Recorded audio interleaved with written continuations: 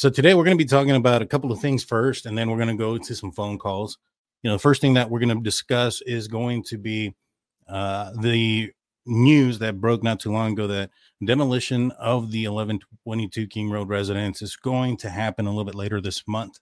Before we get into the statement made by the Goncalves family's lawyer and sent to me by Christy Goncalves herself, I want to get your guys' opinion first and foremost. So, Big Blue, you first, my man. What do you think about, the demolition of the house? How does that make you feel? Do you think it's the right move, the wrong move? What does it tell you about the case? I mean, for me, I wanted the house to be there till the court date, but I understand why the city wants it torn down, or the university. They want to move past this tragedy, and they want to build a memorial, remembering the lives that were lost.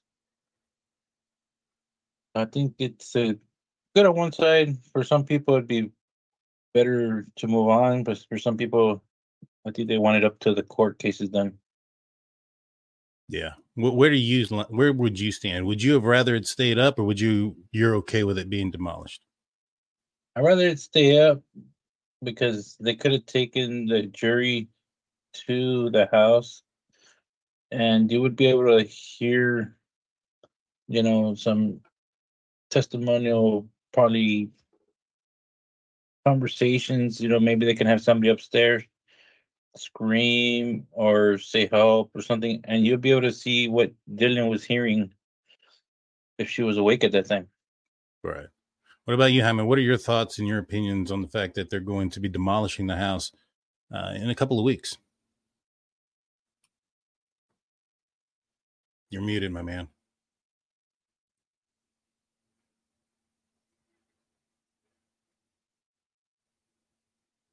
You're still muted.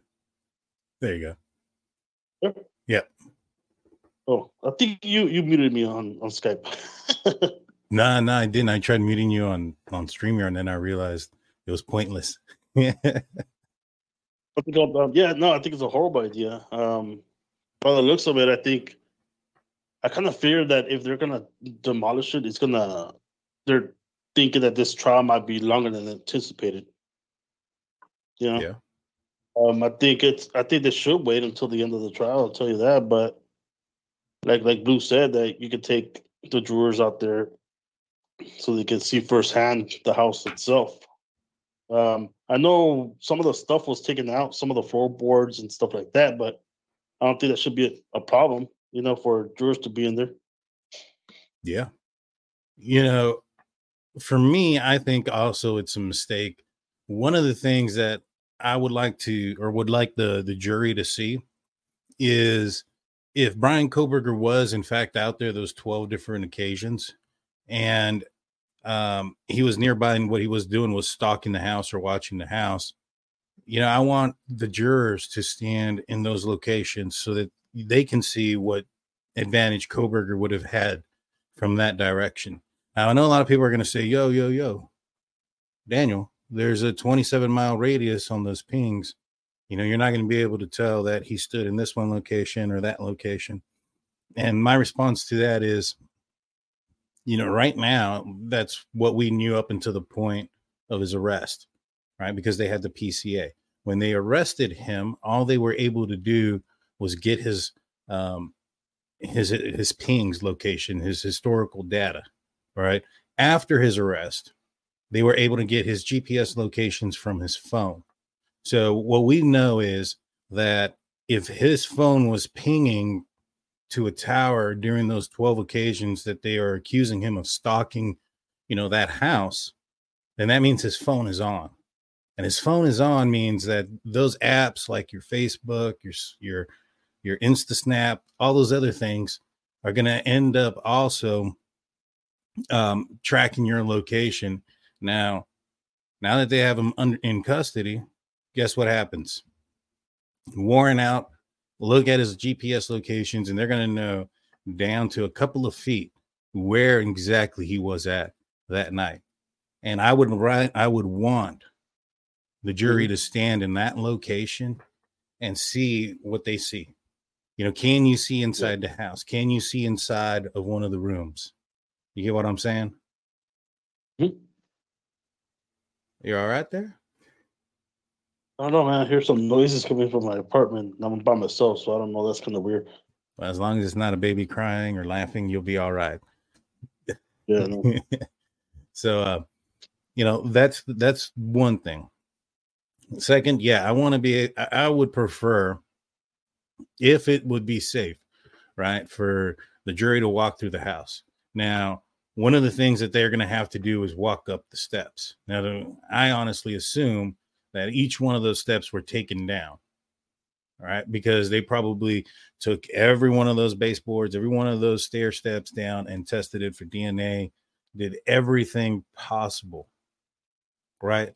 So there might be a situation where they can't even get up there safely, you know, or to the point where the court would be comfortable allowing the jury to come up to the second floor. But I do think that there are some advantages of keeping the house up, and I, for one, would prefer it to be up as well.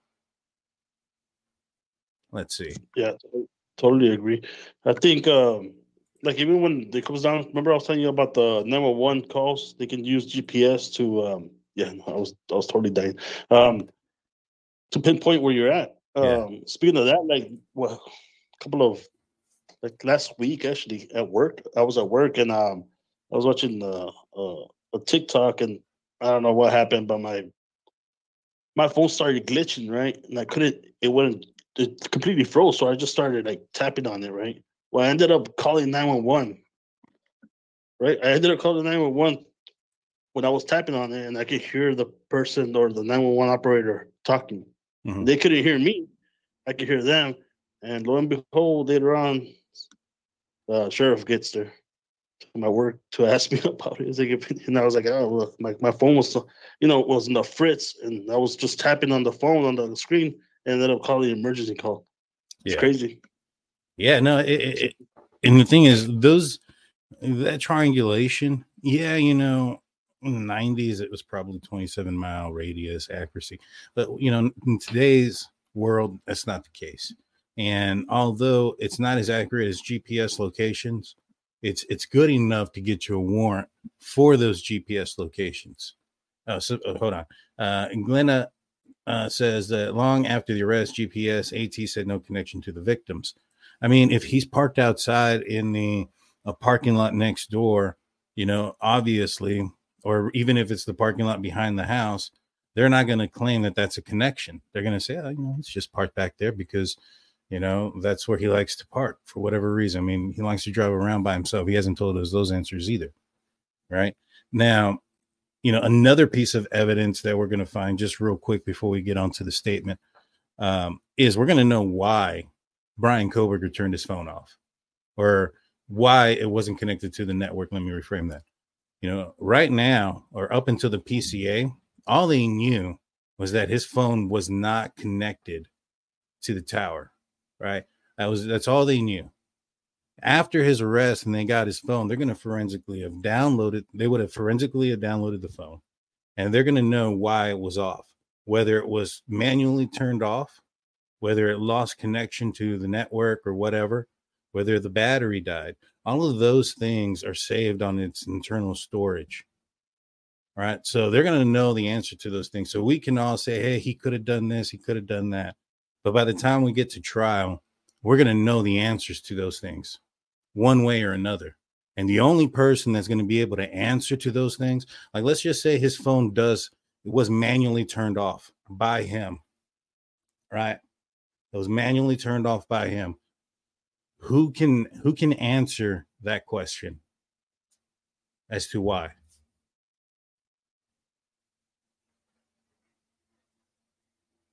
Don't jump on all at one time, but it's only going to be Bryan Kohberger. And I'm trying, man. I'm trying. It's trying to get the Skype to unlock by clicking the button a few times. Gotcha. I know I was drinking a soda when you asked me that. But yeah, it's going to be Bryan Kohberger, right? Now, if Bryan Kohberger takes the stand, because, you know, the prosecution is going to say, hey, he manually turned this phone off. during this specific time during the murders. That's suspicious. He turned it off because he was conducting the murders at that time. They can't, Bryan Kohberger's defense team, his attorney is not going to say, all right, I want the prosecuting attorney on the stand and say, is it possible that, this, that, and the third?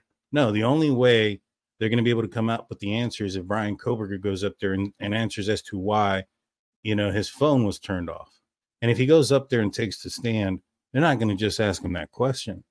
He's opened up to a fury of questions, right? Yeah. Now, what's the only thing he can do to protect himself?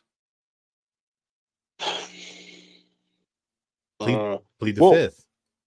Yeah. Like not say anything, or unless the thing is, like, I was thinking about it, is like when it comes down to the location, the GPS locations on there, like they can actually check the history, right? Like so far back, like maybe a month back, let's just say. Mm-hmm. And they should check. I mean, I don't know if they did or not, but if I was them, I would check if there was like if he was doing that before the murders, like if it was actually that phone was getting turned off around the same time or in the same areas, and then coming back on after he left the area. Yeah, they took his historical locations back to where back to when he moved to the area. And so that's how they know that he was in that area 12 different times. Right. So he had to have had his phone on during that time for them to have known that. But yeah, they were able to go back, and they've already gone back to that. I'm interested to know how close he was on those 12 different occasions. Yeah, in my opinion, it's got to be close, because, if it was pretty far away, if it was at the mall, if it was at the convenience store, if it was three blocks down the street at his buddy's pal's house, don't you think that there'd be some sort of motion to remove, that, or you look at what they have come up with, they've already put in motions, there's no DNA in his car. There's no, they found 2 unidentified DNAs in the house. They got super specific about the third one, saying it was inside the glove and the outside of the house. And the reason being is it brings up more of the, I guess, mystery. Like, oh, there's a glove outside. But why weren't they super specific with the DNA on the inside? If it was helpful to their client, why not say where it was? Right? Because it's probably not helpful to their client. What do you got? Well, I think the reason why they said the glove was outside, also, so they wouldn't suspect it was his inside the house, or like second person with him inside. I mean, it could be, but it also could be that they're thinking that the actual killer, fled and threw the glove outside, right? So, if there was something that put him somewhere else, I think, in my opinion, we'd already hear it. What defense are we hearing, though? We're hearing 1880 law to try to get him off for some grand jury, trying to change what it takes for a grand jury indictment, right? They wanted reasonable doubt, which it's not what it is. And then, they're hoping that somehow some piece of evidence that they're not using against Bryan Kohberger throws out other evidence, or I don't even know what, because it's not going to do anything to it. So, their defense isn't one, in my opinion, that screams an innocence defense. I mean, when it comes to the IGG, what is his defense there, innocent wise? It's that police focused in on him, and they didn't look at all the other Kohberger relatives who were possibly in the area, basically saying that they didn't investigate his family members. Well, we know that the trash pool was done legally. There's nothing anybody can do about that. That's a legal pool. So we know that the DNA was to the father, right? So with that being said, we know that it has to be Bryan Kohberger or one of his brothers. And to our knowledge, Bryan Kohberger doesn't have a brother. And then his DNA matched on the sheet. So what's that, Hammond? Yeah, or does he? Well, that's what they're hoping for. They're hoping that they found one. I heard, from what I heard Brian's brother's name is Jeff. I'm not sure if that's true or not. My name is Jeff. It could be. It could be. I'm not sure. Speaking of Jeff, if you're in the building, buddy, I sent you an email. I need you to go look at that. Let's see. Marie says, I love when I catch you guys live. Great hosts, great mods, and great content. Appreciate that. I want to say thank you to Canadian True Crime Buff for gifting 5 memberships. We appreciate you. AT would have not passed up her big chance to say if there was other DNA closer than inside the house, like she said in court. Yeah. I mean, they said that it was in the area where 2 of the bodies were found. That's very vague. That's like on the other side of the room, right? But you can't say the other side of the room because that would tell people that it's not really related, especially when you know that there was 150 people there, the night before, and that there's been a lot of parties there. You know what I mean?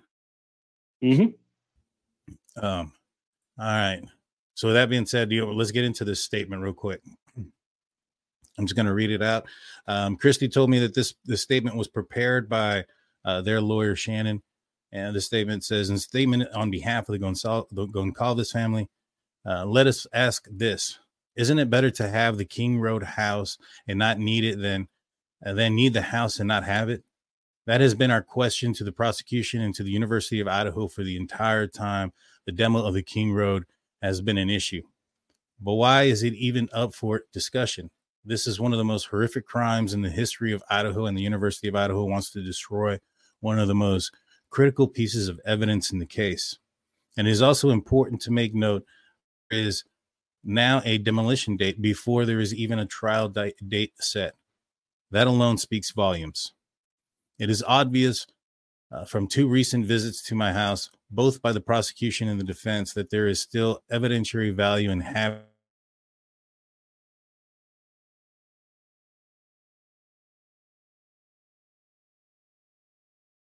crime. There has always been a dialogue up there. There's always been a dialogue about their 3D imaging, or they are building a model to replicate the home. First, etc. First and foremost, what a waste of state money, resources, and secondly, nothing replaces the real thing. Jurors are notoriously unpredictable, and they tend to make decisions on a variety of facts and circumstances. It would be foolish to us to try and foresee what they will want or need to make, or just to make a just verdict in this case. The family is stressed tirelessly to the prosecution. Let me read that again. The family has stressed tirelessly to the prosecution and to the University of Idaho of the importance, evidentiary and emotionally, that the King Road house carries, but nobody seems to care enough. It's like screaming into a void. Nobody is listening, and everyone tells you how sorry they are for the decision, but the family's opinion isn't a priority. Victims' families have a voice and should be heard and listened to. End of the statement. I'll start off with you, Jaime. What do you think about the statement? You agree, disagree? What are your thoughts? No, I totally agree. I know where she's coming from. I mean, like she said, or how the family said, is that one of the biggest pieces of evidence that they could use and show the jurors, a walkthrough. And, some of the jurors, have, a conscience and feelings, and they can kind of feel and hear and see exactly what happened throughout that night. I walked through with the prosecutor. Yeah. And it's just sad to hear that even though all those requests were made by the victim's family, they're not taking that in consideration to hold to keep the place, there before demolishing it, or at least until after the trial. That's sad that they're not making that, the state is not making the effort. Yeah. I agree. I mean, I think what they're saying is extremely correct when it comes to the jurors being notoriously unpredictable and making decisions on a couple of reasons. Emotional decisions are pretty key. In fact, in sales, you're taught that every decision that a person makes is emotional. The emotion could be that they trust what you're saying. It could be that they trust the numbers, and it makes them feel good. if they're an analytical type of person, things like that. So you're going to take a big portion of the emotion out of this case by not allowing the jurors to go out there and actually get into the area, see the area, like I said, see what you can see from where he was at. What are your thoughts, Big Blue? Yeah, my thoughts are still with they should stay up to the trial date. But as we all know, there's no shortcoming of when day it's going to be. I've seen cases here locally be tried 3 or 4 years after the incident. Yeah. So, and they're spending a lot of money on security. So I think they're kind of had their backs against the wall. They're going to probably do it more for funding. They're going to have to tear it down. It's better to build a memorial. Because I've already seen on some of the forum, people are saying like, hey, when it gets torn down, can somebody go get the address numbers off the house? They want memorabilia of the house. Yeah, they're already talking about it. That's horrible. So imagine if the case goes on longer and security gets down, what the damage they're going to do to it anyways. Yeah. Well, I mean, I believe the state or the governor gave X amount of money to the state, or allowed X amount of money or funding to complete this case. Maybe perhaps they should just kind of fund somebody to be out there. They're going to have to build a 3D model anyways. They're going to be building, this 3D model. I don't know where they're going to put it at. They're going to have to rent land or buy property or whatever the case may be to put this model somewhere. And it's not going to be the same unless they knock the house down and then put a model up in its place. Would you guys be all right with that scenario if they knock the house down and then put an exact model up, and, including maybe even the replica furniture? I mean, I think that'd be a good idea. They could just take the furniture from the house. I mean, it have to be replica. Yes. And they don't even have to do the whole house. I've seen some court cases where they do build something in like a warehouse. Yeah. And they just have like the layout of the bedroom, the hallway, the kitchen. But this one's going to be a little bit different because they're going to have to build the stairs to the 3rd floor. Yeah. What are your thoughts, Jaime?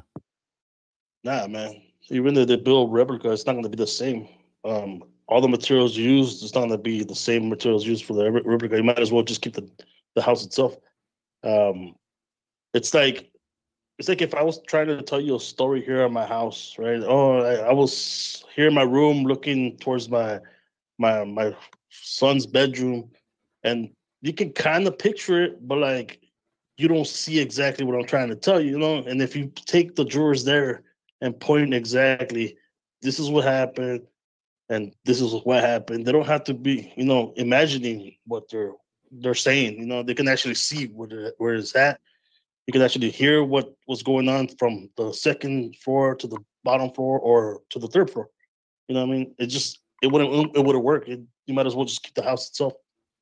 Yeah, I agree. I think they should keep the house.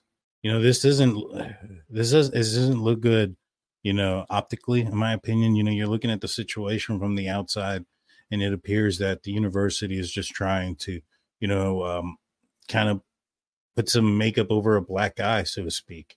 You know what I'm saying? Like kind of cover it up so that way it doesn't affect, any future income, by not having, students attend their college possibly. Even though I thought I read somewhere that the University of Idaho's students went up after his arrest, after Bryan Kohberger's arrest for this past fall. I think it was higher than it was the year before. So I don't know. I don't know how true that is. I read that somewhere. Let me know. I know you guys will if I'm wrong in the live chat. For sure. Attends. So I don't know, man. I think they should keep it up. At least wait until you get a trial date. I mean, I kind of understand it if they get a trial date and they said, all right, it's going to be tried in the summer of 2025 or something crazy like that. Then all right, I get it. That's a whole another year.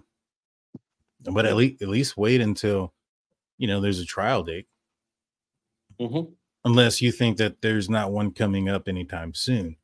Do you think that they would know that?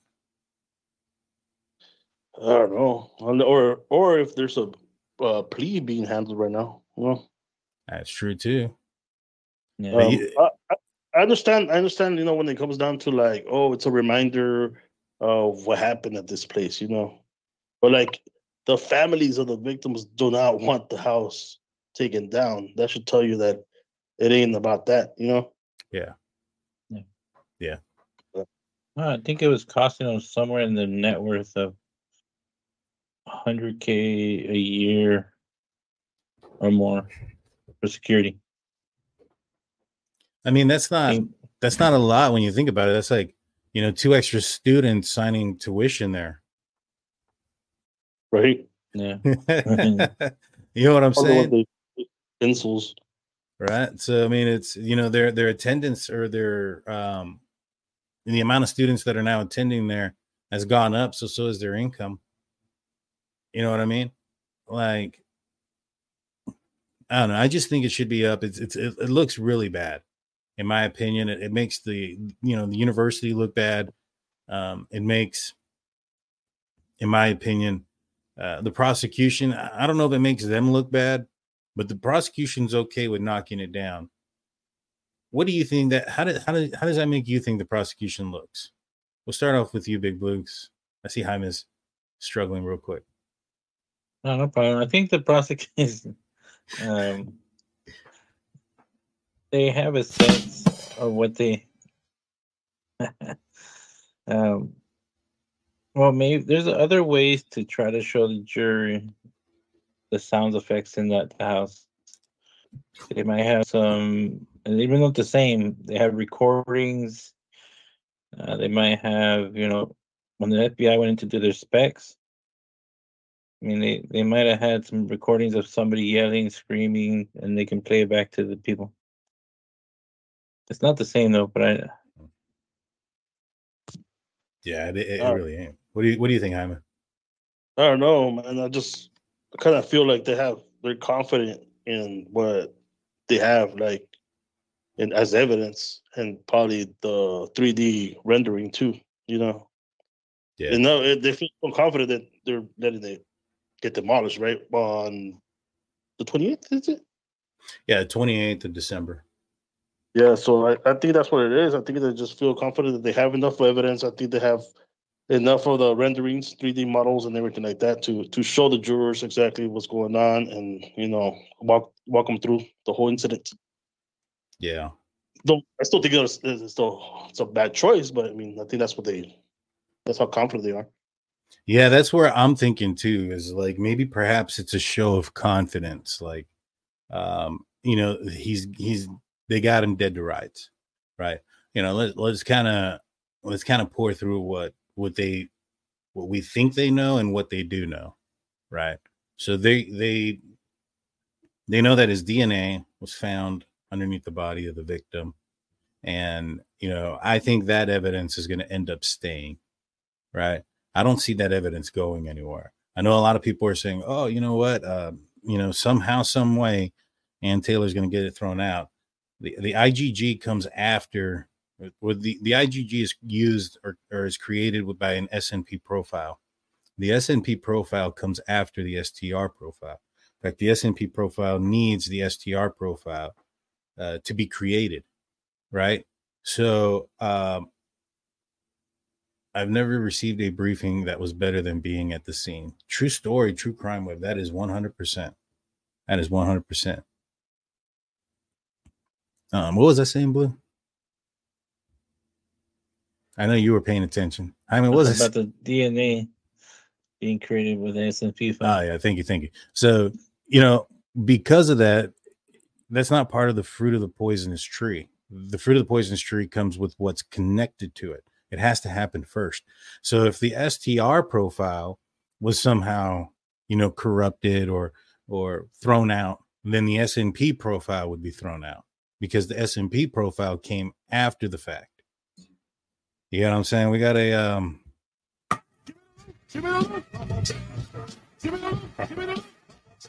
that one's Hymas.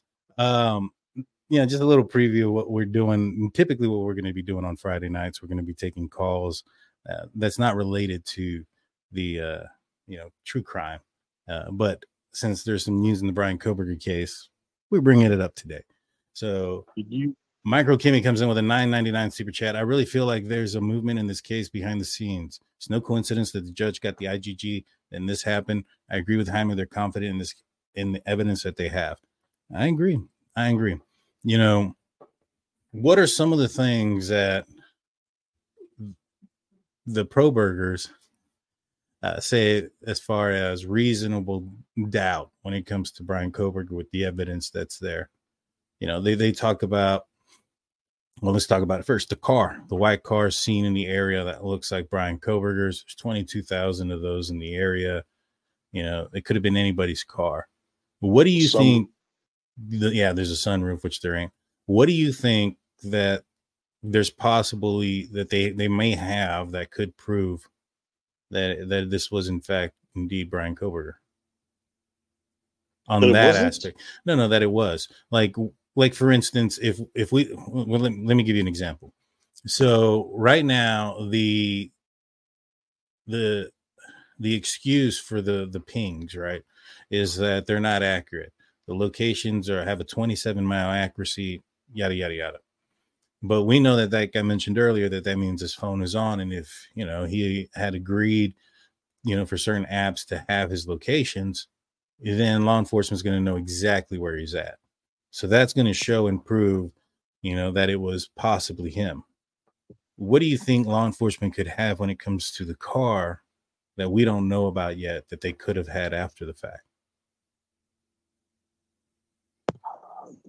I'm not really sure, but I know, like, to make it to... Wait, what? To prove it. What?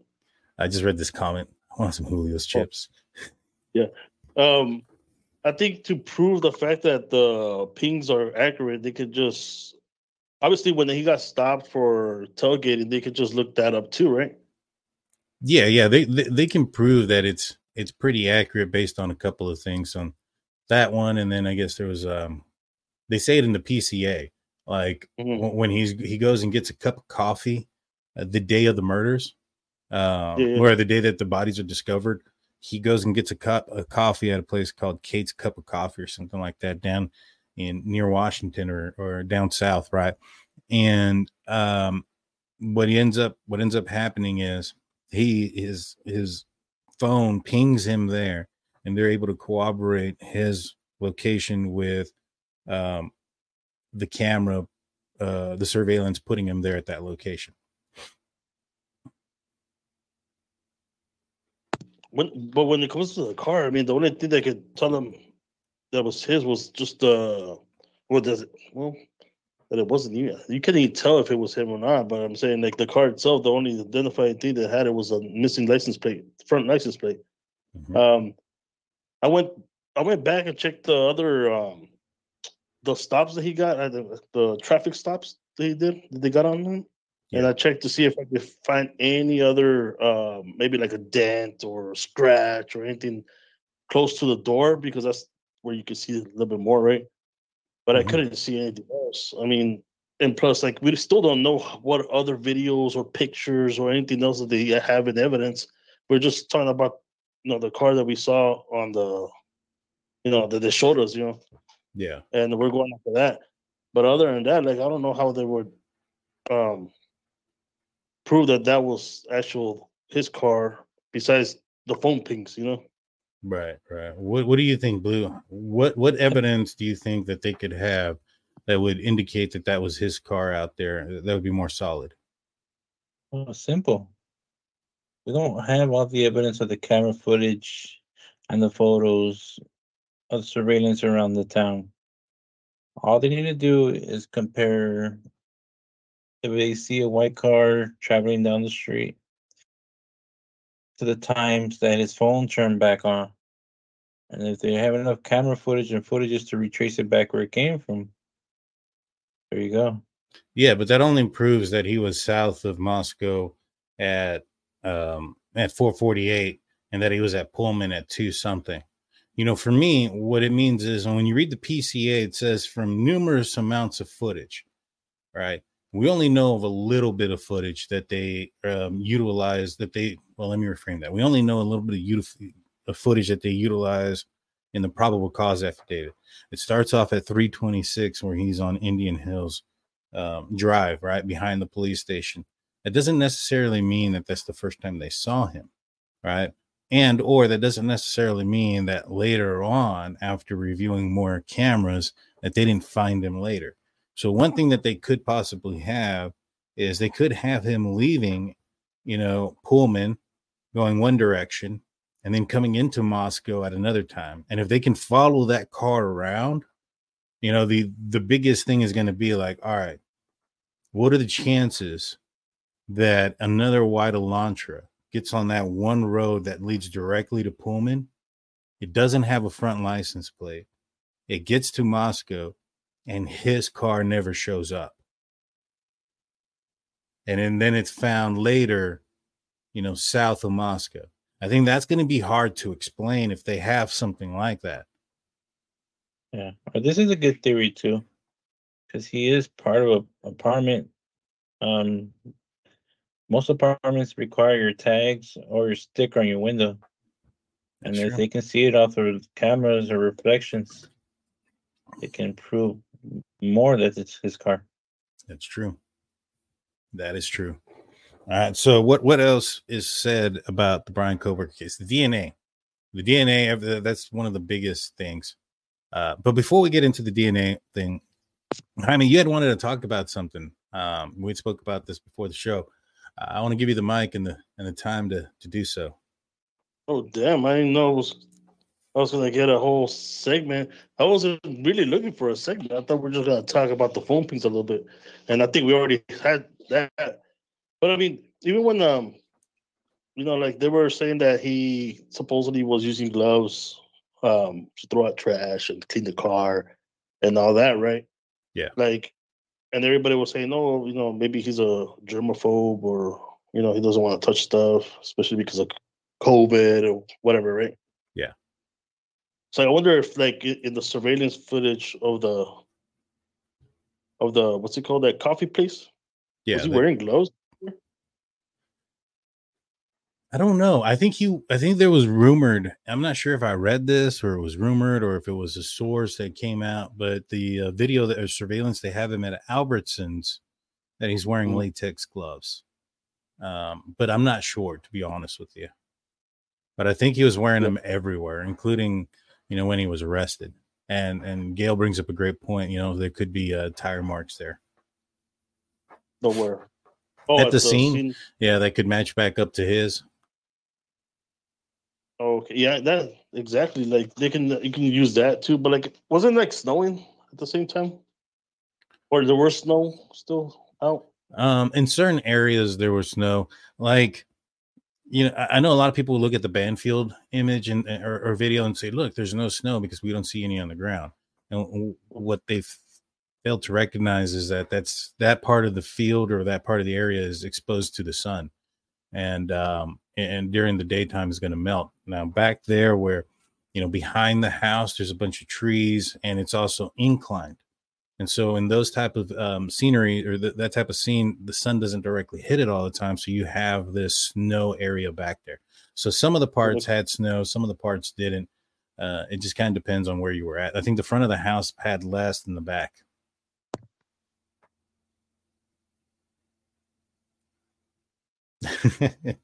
Hope you're all right, my man. I mean, my throat, man, it feels weird. Yeah. But yeah, that's what I was going to ask, if it can actually see the if he had gloves and at the store and at the coffee place, because then it would just look weird to use them a certain or not use them during one of those purchases Yeah. or visits to one of those stores. You know what I mean? Yeah. And I mean, if his sister did say something about it, you know, right now everybody's deal is, we don't know for sure. You know, it was a source. We're gonna find out in court. You know, if that's true or not. And the other thing that I haven't heard anything of is his characteristics in class. Did he wear the gloves in class too? Maybe. I mean, I don't know. That's a good question. Might have to ask one of the PhD students that we may know. See if that was if that was a situation. But the other thing is that we're talking about, and we'll be taking calls here in a little bit, y'all. Was the DNA underneath the body of the victims? You know, there's a lot of excuses out there as to why it was there and how it got there. You know, a lot of people are saying that, you know, he could have touched something, somebody could have touched something else. But the thing is, it's single source DNA. And I find it weird that his DNA is there, but not the DNA of anybody else. What are y'all's thoughts? It has to be direct contact, right? I don't know if it has to be direct contact, but if it's inside the button, like, how does it get in there? I don't know. Like if it wasn't his, if it was transferred in there, you know, if we had a button, does anybody have a button here? Like a snap? Yeah, we're here. All right. So it was inside. You gotta go like this, right? Yeah. And like over here. Yeah. I don't understand where the where they would, how would we get in there? Oh, shit. I'm gonna move you right here. I'm gonna show that button real quick.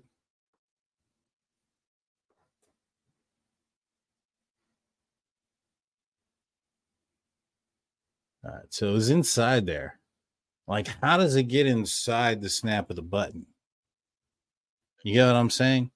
Like, now I know that when you buy a brand new one, and it was said on the show last time, they can be kind of hard to snap in and snap out, right?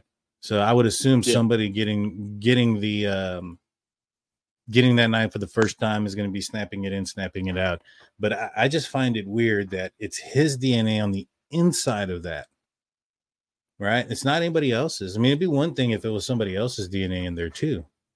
I would be more inclined to say, all right, you know, he may have shook hands with this guy and that's how it got in there.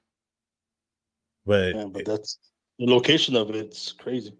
And it was Kohberger wearing gloves, not like, you know, you would assume it'd be the other guy's DNA that was in there if that was the case, because Kohberger was known to wear gloves. You know what I'm saying? So, you know, I think that's going to be a problem. You know, I know a lot of people can say, you know, touch DNA, this and that, but the defense is going to have to come up with a reasonable solution as to how it got in there that proves reasonable doubt.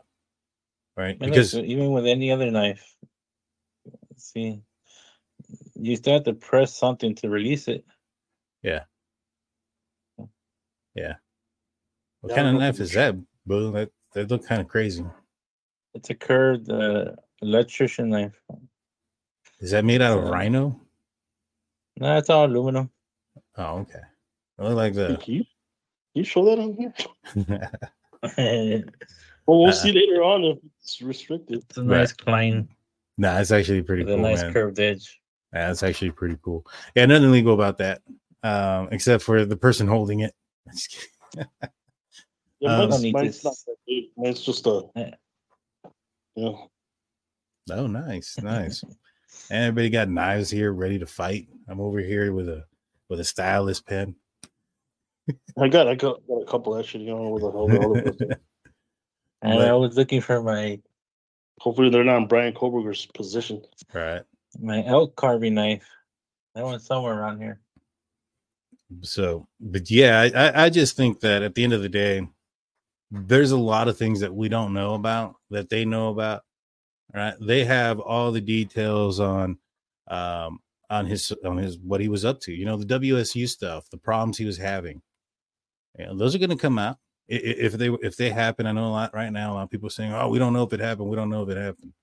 But we're going to find out if it did. It's going to come to light. They're real bad. Yeah, they're going to testify. We're going to find out, what he was up to leading up to his arrest. We're going to find out the problems that he had. We're going to find out who he had problems with. And if it comes out to light that he was having problems with women, how's that going to make him look? No bueno. No bueno. Yeah, I don't think that's a good look on him. And so, that's going to come to light. His work history is going to come to light. They're going to look at every job that he got fired from or was forced to resign. That might be theory or whatever the case may be now, right? But that doesn't mean that we're not going to eventually find out about those things. And so, we're going to hear those things. We're going to know that we're going to know the reason why he was forced to resign at his security job. Did it have to do with issues following or stalking women? There seems to be a characteristic that's following him. You know what I mean? Yeah, and then that's the case. I bring that out. It's gonna not look good at all. It's not gonna work in his favor. I'll tell you that. No, not at all. You know what I mean? And so, like, I know a lot of people right now, because there's no evidence let me rephrase that, because we don't know all the evidence, are holding on to this bit of hope that it's not going to come to light. And I mean, you can hope on to that, but I think it's going to be kind of true. I think everything's going to come out being very factual. You know what I mean? You look at his defense, it's hard. It's not an innocent man's defense. I'll tell you that. You know what I mean? Like I said, if it was me since the beginning, I was for sure no involvement. I've been screaming it to the slummers. Yeah. I mean, him talking or not really isn't an indication of guilt or anything. I don't think, because whether I did something or not, the smartest thing to do is not to talk, regardless of anything. Get a lawyer. That's always what they tell you. So, he was in criminal justice. He probably understands that. So I don't think that is a sign of guilt. I don't think him not saying or not guilty, him standing silent was a sign of guilt or any of those things. I don't think so. Once we got an answer as to why they did it, they were him and his defense team were trying to. Basically they were. So what I'm looking for, protesting the verdict for the grand jury or whatever. I'm not the verdict. They were protesting the grand jury. They thought that if he pled, that was agreeing that the grand jury was done correctly. And so, I get it. I don't think that those are reasons why he's guilty. I think the evidence that there is against him says that he's probably did it. You know what I mean? Yeah. Yeah. Even from the beginning, we're in that same situation where we didn't know if it was him or someone else, but as soon as a little bit of the facts came out and the evidence came out and started pointing towards him, then it's like, oh, he might not be so innocent as we thought. Yeah. Yeah. I mean, there might be reasons why they're prolonging this case so much, in hopes that maybe perhaps they put out so much fake reasonable doubt out there, utilizing certain avenues to put out misinformation, maybe perhaps. And from there, they're hoping that it creates enough of a stir publicly that the prosecution might want to take a plea, or make a plea. You know what I'm saying? Because maybe perhaps he's feeling that, if this goes to court, given the evidence they have against him, I mean, that might be the strategy here, is that to do that. The only thing go ahead. I said the only thing you can plead for is life. That's it. Yeah. I mean, in my opinion, yeah, because right now they put the death penalty on the board. Yeah, exactly. That's the only way. Hey, how would you guys feel if he ended up pleading out and we got no answers to anything? What do you think that would do to the case, or to what people think? I don't know. It really doesn't matter for me. I think it's more, the victim's family that need all the answers. Right. But like, I mean, they're the ones. they're gonna if he pleads out, they don't hear anything about the situation. It just that's kind of brutal. You know, even though like hearing whatever happened is brutal itself. Yeah. But I mean, I think sometimes families need that closure. You know, or even if all we got was just he pled guilt, he pled out, he admitted that he was guilty, and that was the end of it. Like, I think that, without the BTK style, hearing that went on as to what happened, why it happened, and when it happened, and we would never seen the evidence, right? I don't know if we could. I mean, I'm guessing you can get a freedom of information and get all the evidence. I'm not sure. I'm not a lawyer, so I don't know how that stuff works. But, I think you would probably not see majority of the evidence against them. And I think that would allow for conspiracies to continue. You know what I'm saying? yeah. Isn't part of a plea deal is to confess and tell how, why, etc. Not always. It's just to confess. At the end of the day, that's all they need, right? I mean, even if they confess, it could be something different, Yeah.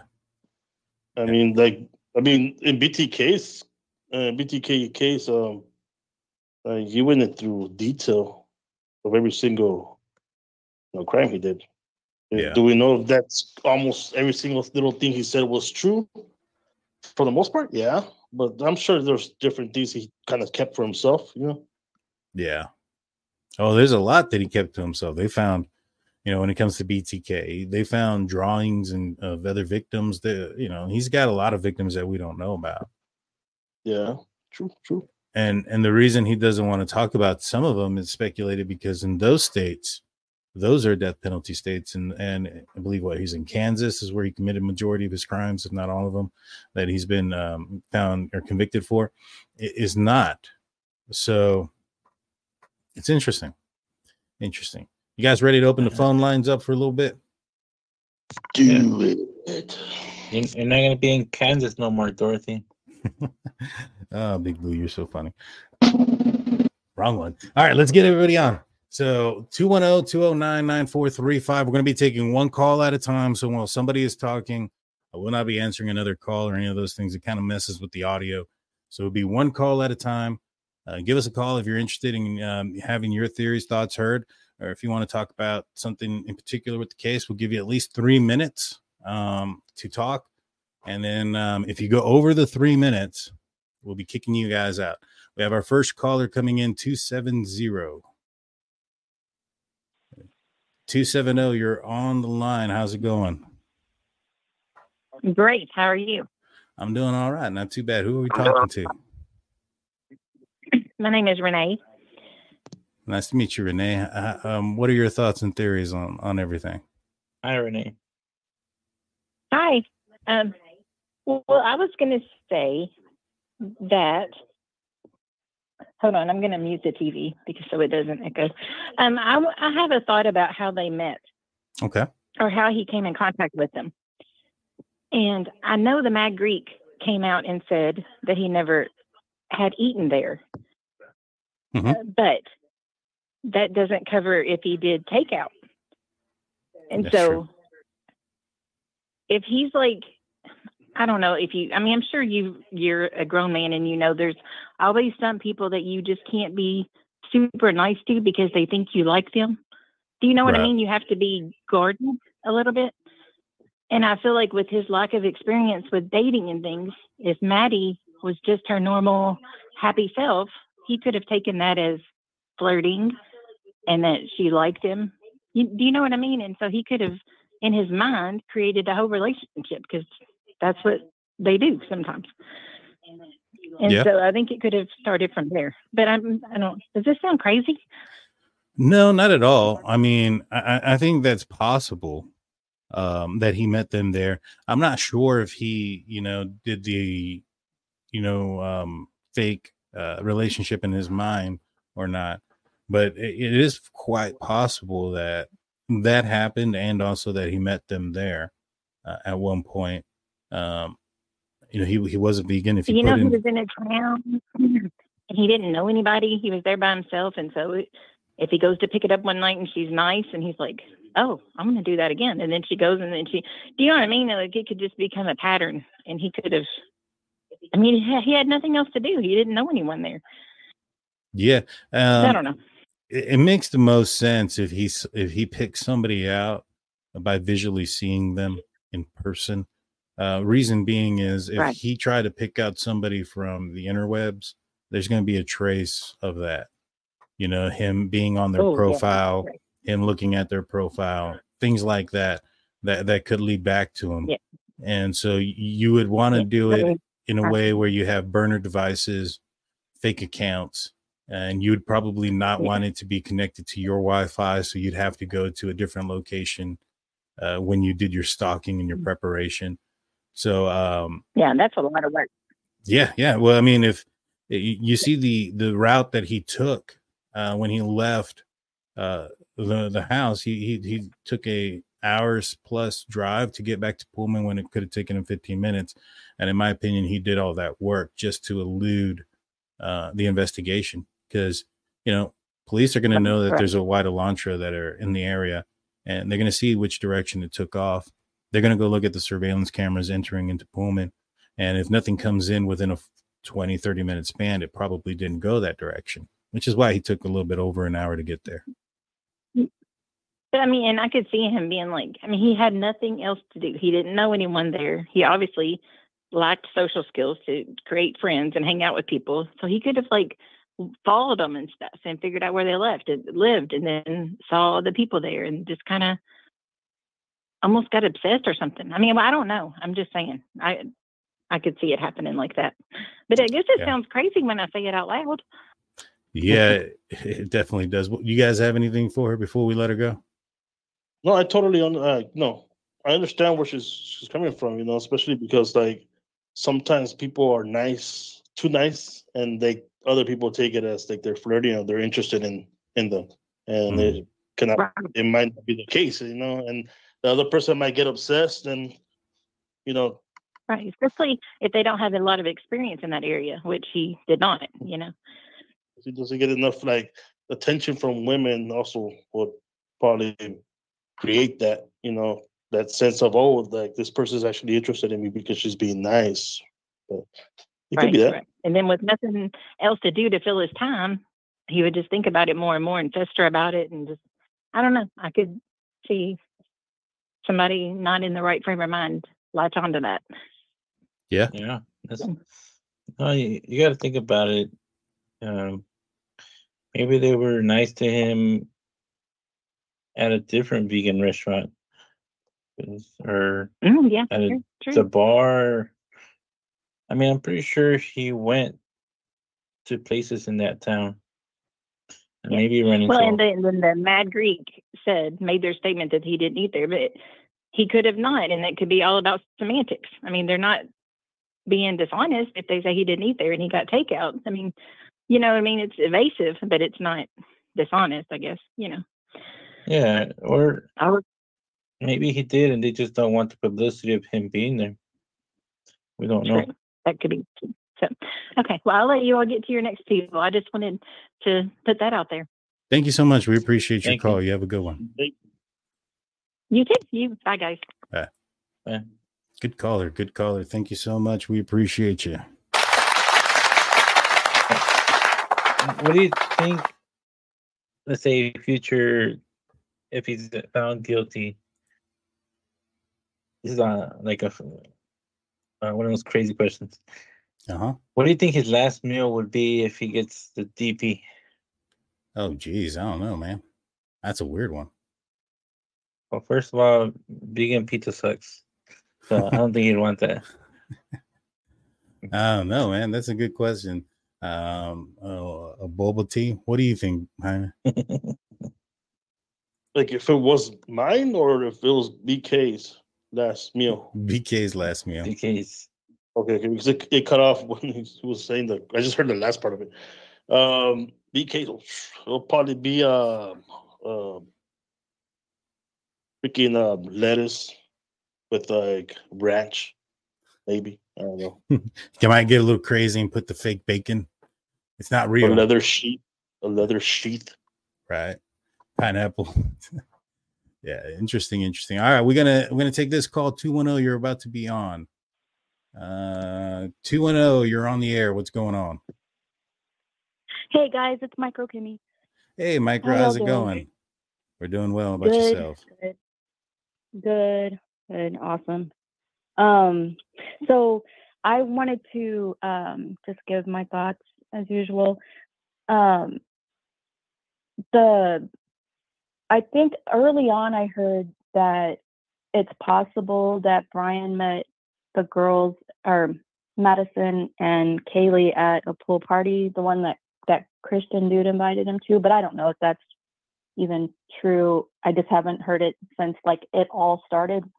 Mm-hmm. But that's possible. And I also, in the PCA, or in the search warrants, oh man, I had it pulled up too.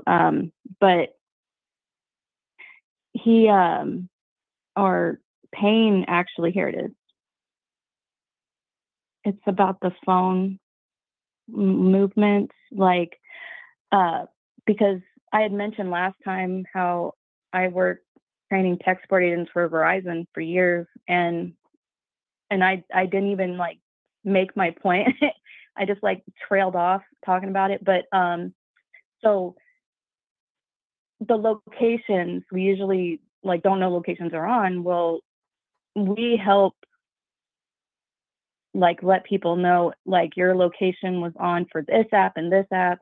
But those locations being on, that's all that metadata from all of his apps, like that is traceable like down to a park bench. And in the PCA, or the search warrant, Payne asked for cellular device interactions for GPS, not pings, but GPS coordinates within 0.5 miles of the King Road house.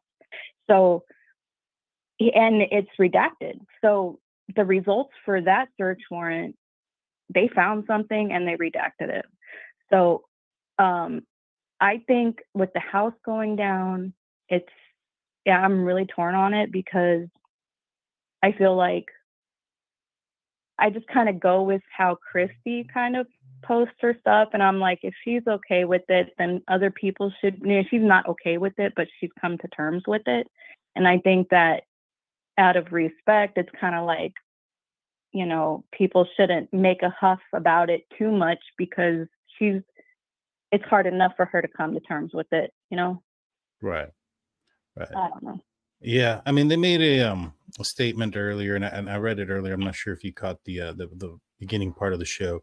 And for those that are now catching in real quick, I'll re-say the statement real fast.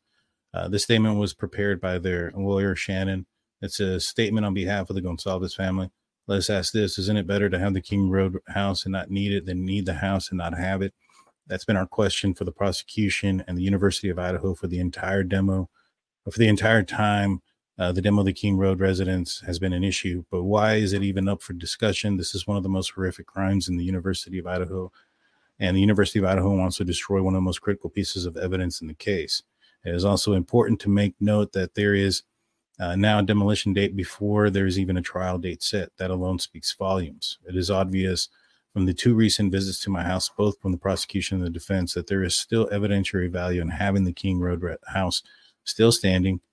There may be additional discovery by either party that prompts one side or the other to go back to the scene of the crime. There's always been a dialogue about the 3D imaging, and or they are building a model to replicate the home.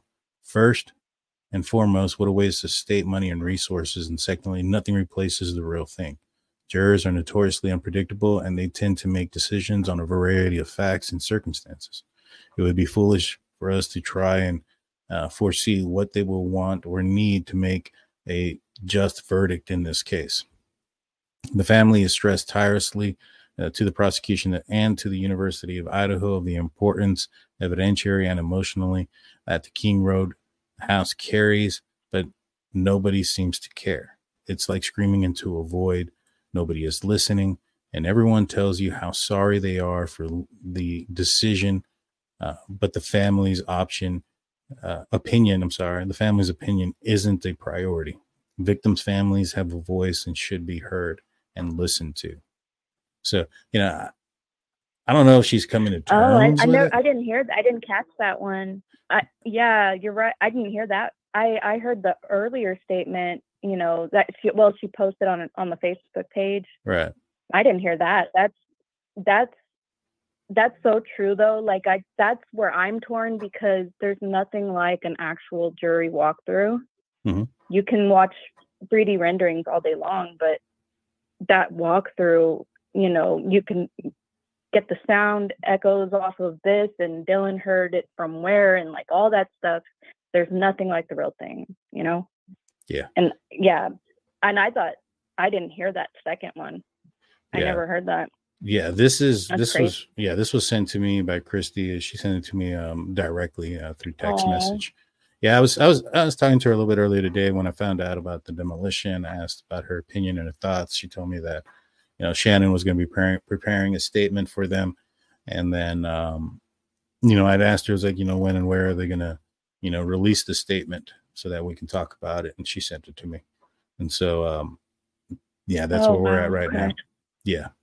Gotcha. Yeah, I'm gonna look that. I'm gonna read that over again. I also like I said in the super chat, I agree with Jaime. I think they actually have all they need, and I believe the judge, after looking through it, maybe he's like, you know what, I'm not gonna intercede anymore. Do what y'all want, and y'all have what you need. I don't know.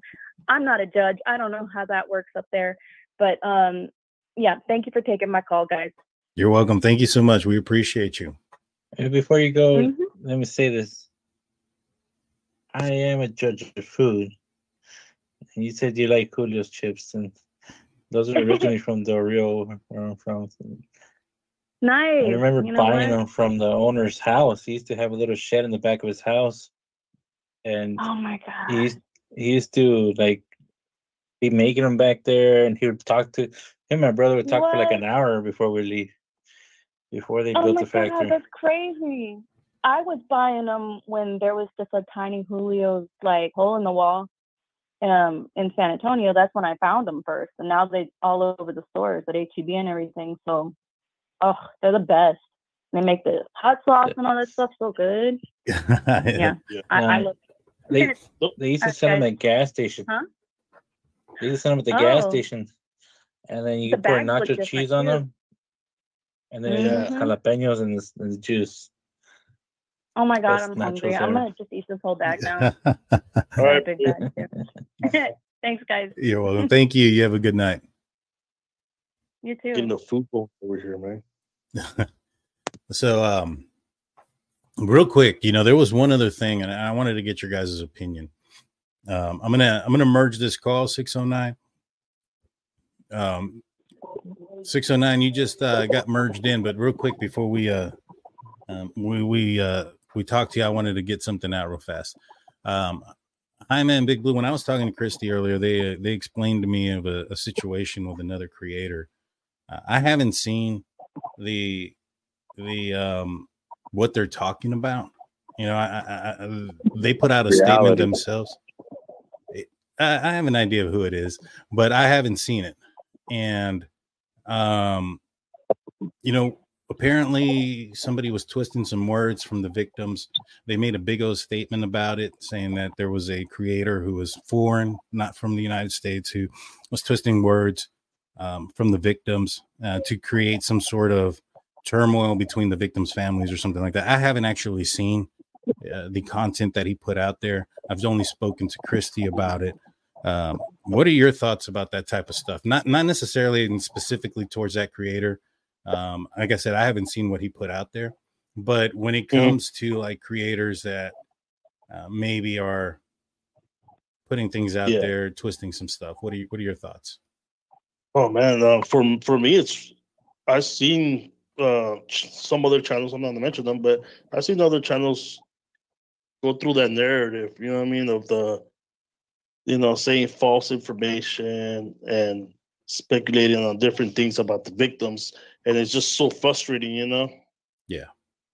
Just to see kind of almost to the point where it's to that point where like they're almost victim like blaming, victim blaming. And it's just I can't watch those, man. Like it frustrates me, it angers me to hear creators or certain creators talk about the victims in a different shade, in a different light, Yeah.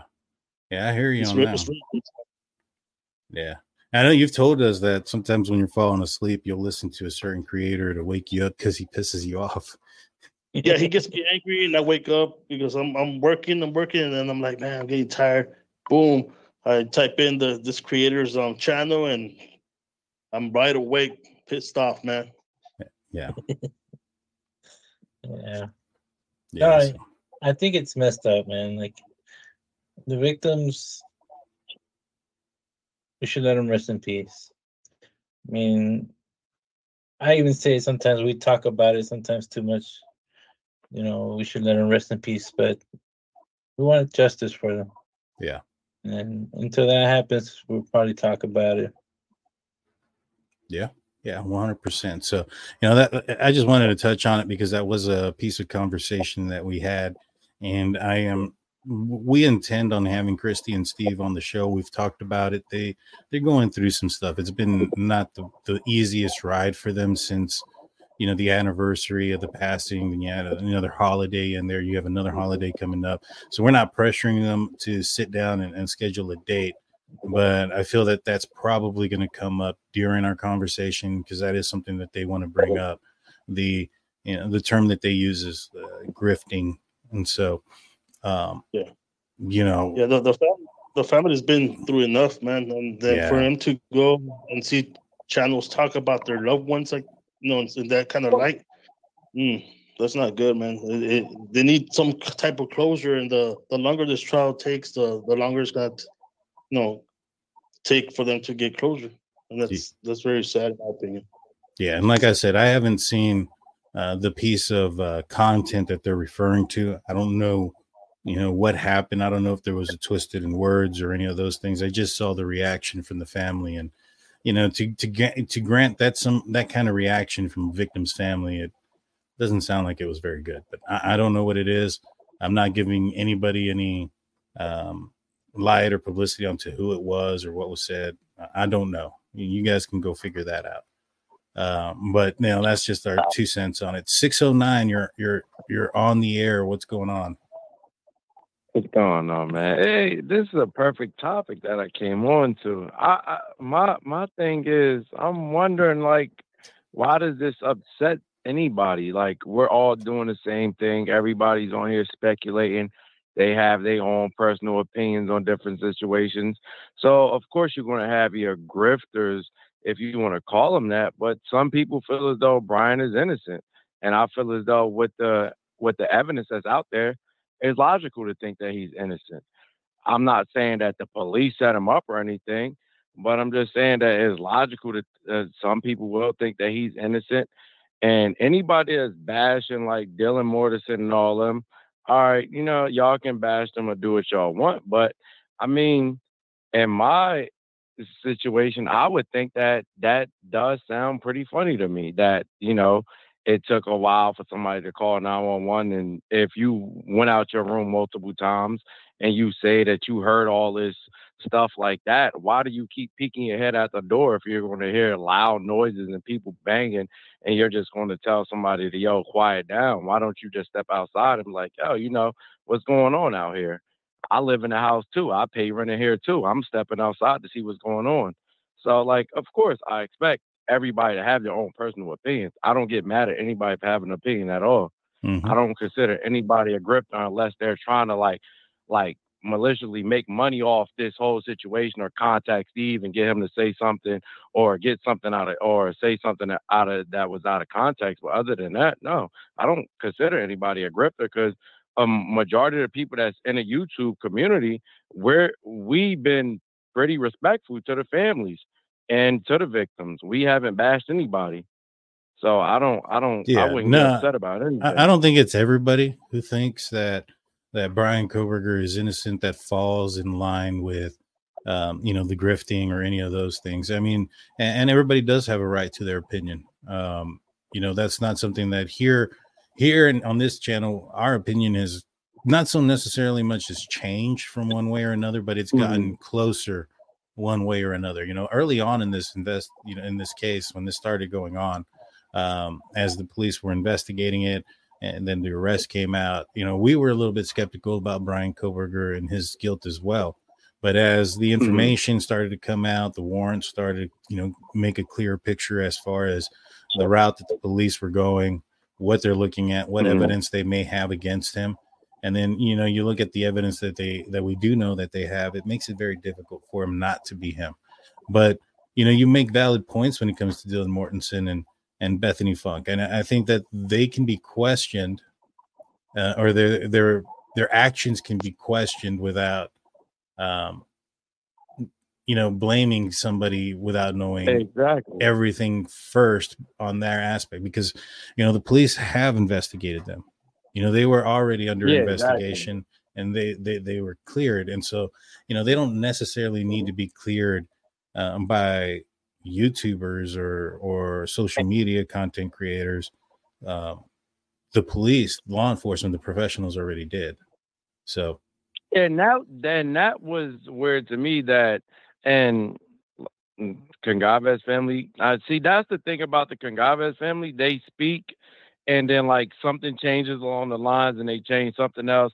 And they contradict themselves a lot. Like in the beginning, they felt like everybody was being cleared too fast. And then now everybody is perfectly fine. And then you find out that they think something else. Like that was always my big thing about them. And then also my big thing about the channel and them was, y'all said on the channel, if his car came back clean, that you guys was going to start to think that, there's a strong possibility that he might be innocent. But then when his car came back clean, you came back and still doubled down on that he was guilty. So I'm just like, what is changing? That what, you're so strong, you're so fixated on the DNA, the genealogy? So, answer those things first in order. The first one being, the family and the issues that you're having with them.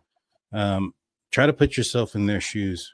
You lost a daughter, and in the manner that they did, I don't think you'd be thinking clearly all the time, 100% of the time. And when you're put in front of the cameras and you're put in front of people and you're frustrated because the police aren't giving you answers, you have no idea what's going on, you're going to say some things. I think that, people cope in certain different ways. And when it comes to the Goncalves family, I think one of the ways that they cope is by talking about it. And I wouldn't put a lot of weight as far as the accuracy goes when they're saying some things out of emotion. That's the first thing. And as far as why we still think he did it, it's not just solely because, there's no DNA in the car. Yeah, I said that was going to be a huge hurdle. What happened afterwards is we had a forensic death investigator on the channel, a medical. What was her title again, man? It was pretty crazy. It was a medical something forensic death investigator. That was the one you were going with Lana. Yeah. No. She was only on our channel, and she was a legit forensic death investigator, and what she was talking about and kind of explained to us as far as how a person could clean up the scene and not leave any sign as far as evidence of a cleanup. First and foremost, if he used some sort of bleach additive, it dissipates after 24 hours. So we're not going to know about it 7 weeks later. And so when I found that out, I was like, all right, that makes sense. And then, she kind of explained that if you're in the know-how, if you've been trained forensically, which, to be a PhD student in criminology, having gone to DeSales to get your master's degree and seeing the outline of classes that he has to take, he was trained forensically and he knows about forensics. So, what's harder to believe? Let me ask you this. What's harder to believe, that if we take the DNA off of the sheath, right? Where do you think a transfer of DNA would happen? During a struggle, when you're in close, connection to somebody, or in your car after the fact when you've had 7 weeks to clean it? What I have on the transfer of DNA, I really feel like I Oh don't. no, I don't think I Brian want you to did it answer at that. I all. want you to answer that question. What's more likely to have a transfer of Of DNA? course, it's going to be in a struggle. All right. So if there's no transfer of DNA in the struggle, right, where you most likely would have seen it, why is it so hard to believe a person who was able to keep their DNA off of a person during a struggle 4 times? Why is it so hard to believe that they weren't able to clean up their car or have prepared their car ahead of time? But at no point in time did they ever say he ever cleaned up his car. They tried to insinuate that he cleaned up his car in PA. That was the issue that I had. Right. No, I understand that. They But said But the they weren't only time watching he him ever for cleaned a up his couple car was weeks. in PA. And they was dumping trash in somebody else's trash can. He was up at 4 a.m. sorting out trash, which is no body cam footage and no nothing else of that. And Right. then normally when you normally bust in somebody's house, you normally supposed to have your body cam footage on because that's standard police protocol now. So Not always. where's that at? So- No.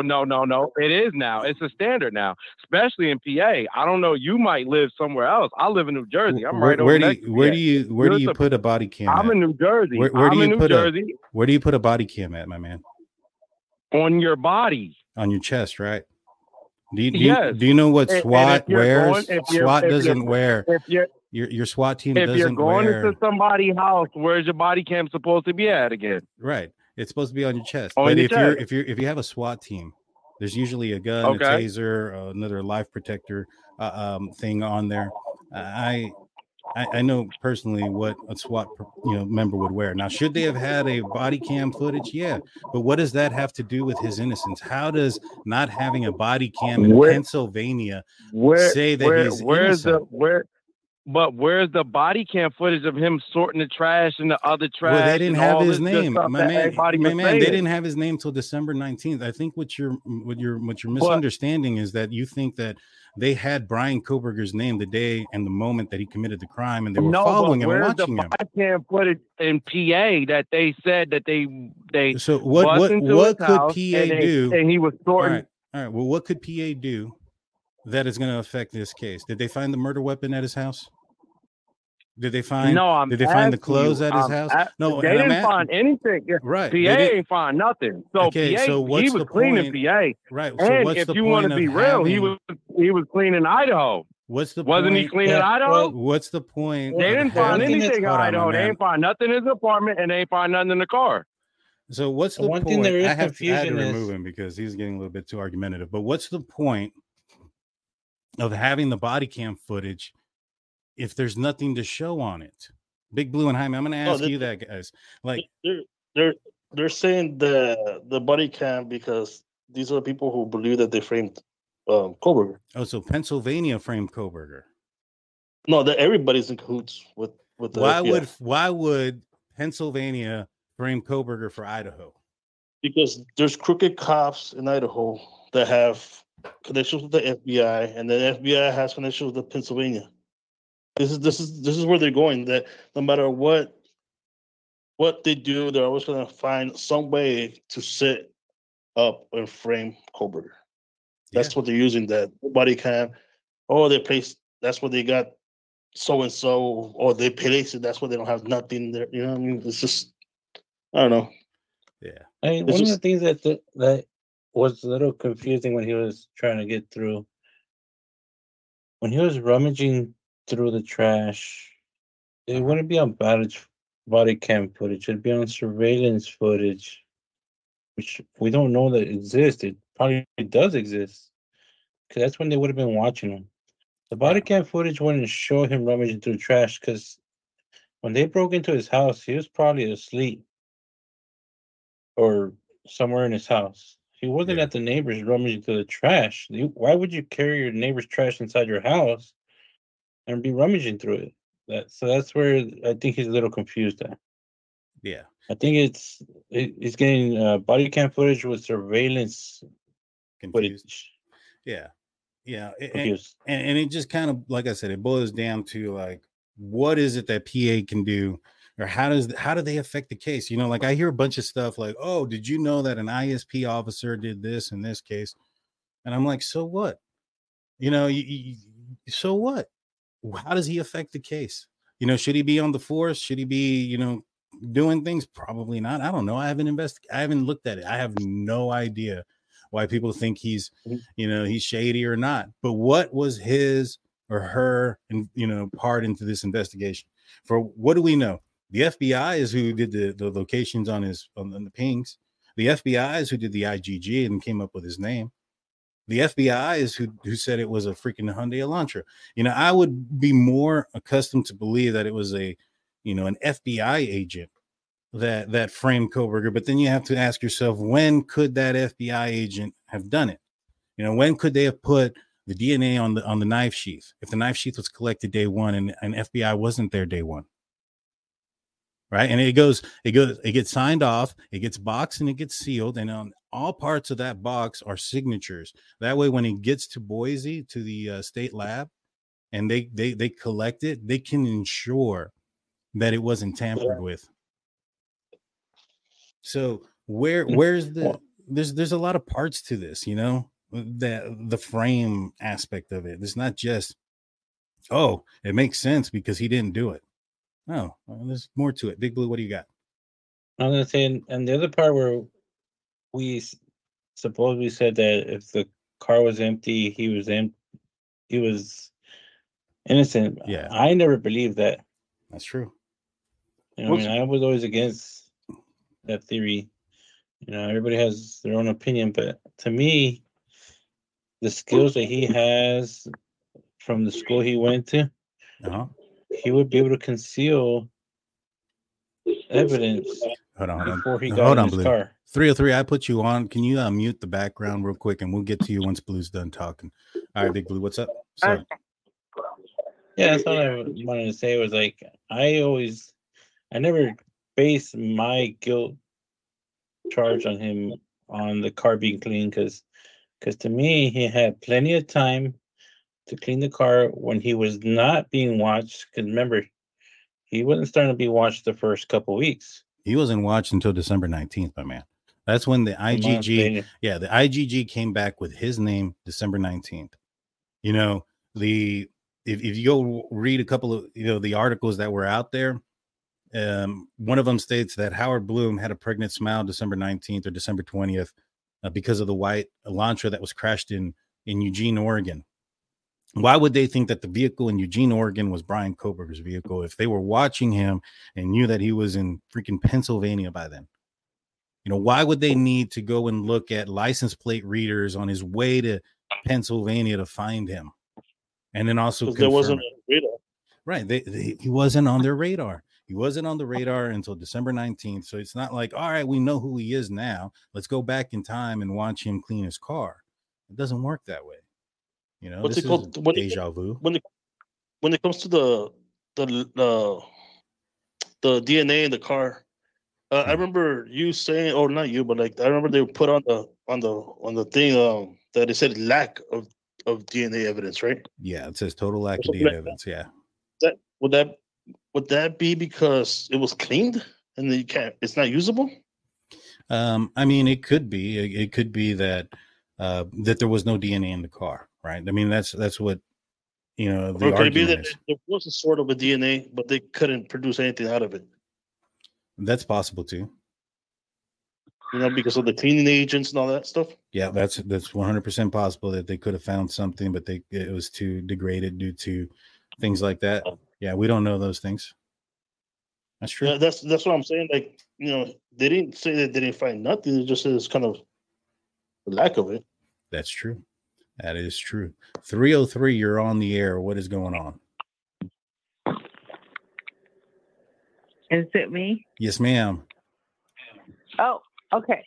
Hey, so I'm new to this forum, and I just want to say, if you could remember back when Alec Murdoch juror did the site visit of the scene, and he saw, well, he walked the scene and he saw the threshold that he found was something that could have been tripped over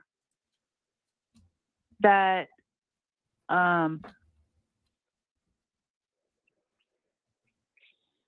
was a trajectory or a angle, or I don't know what you call it, but the angle that the gun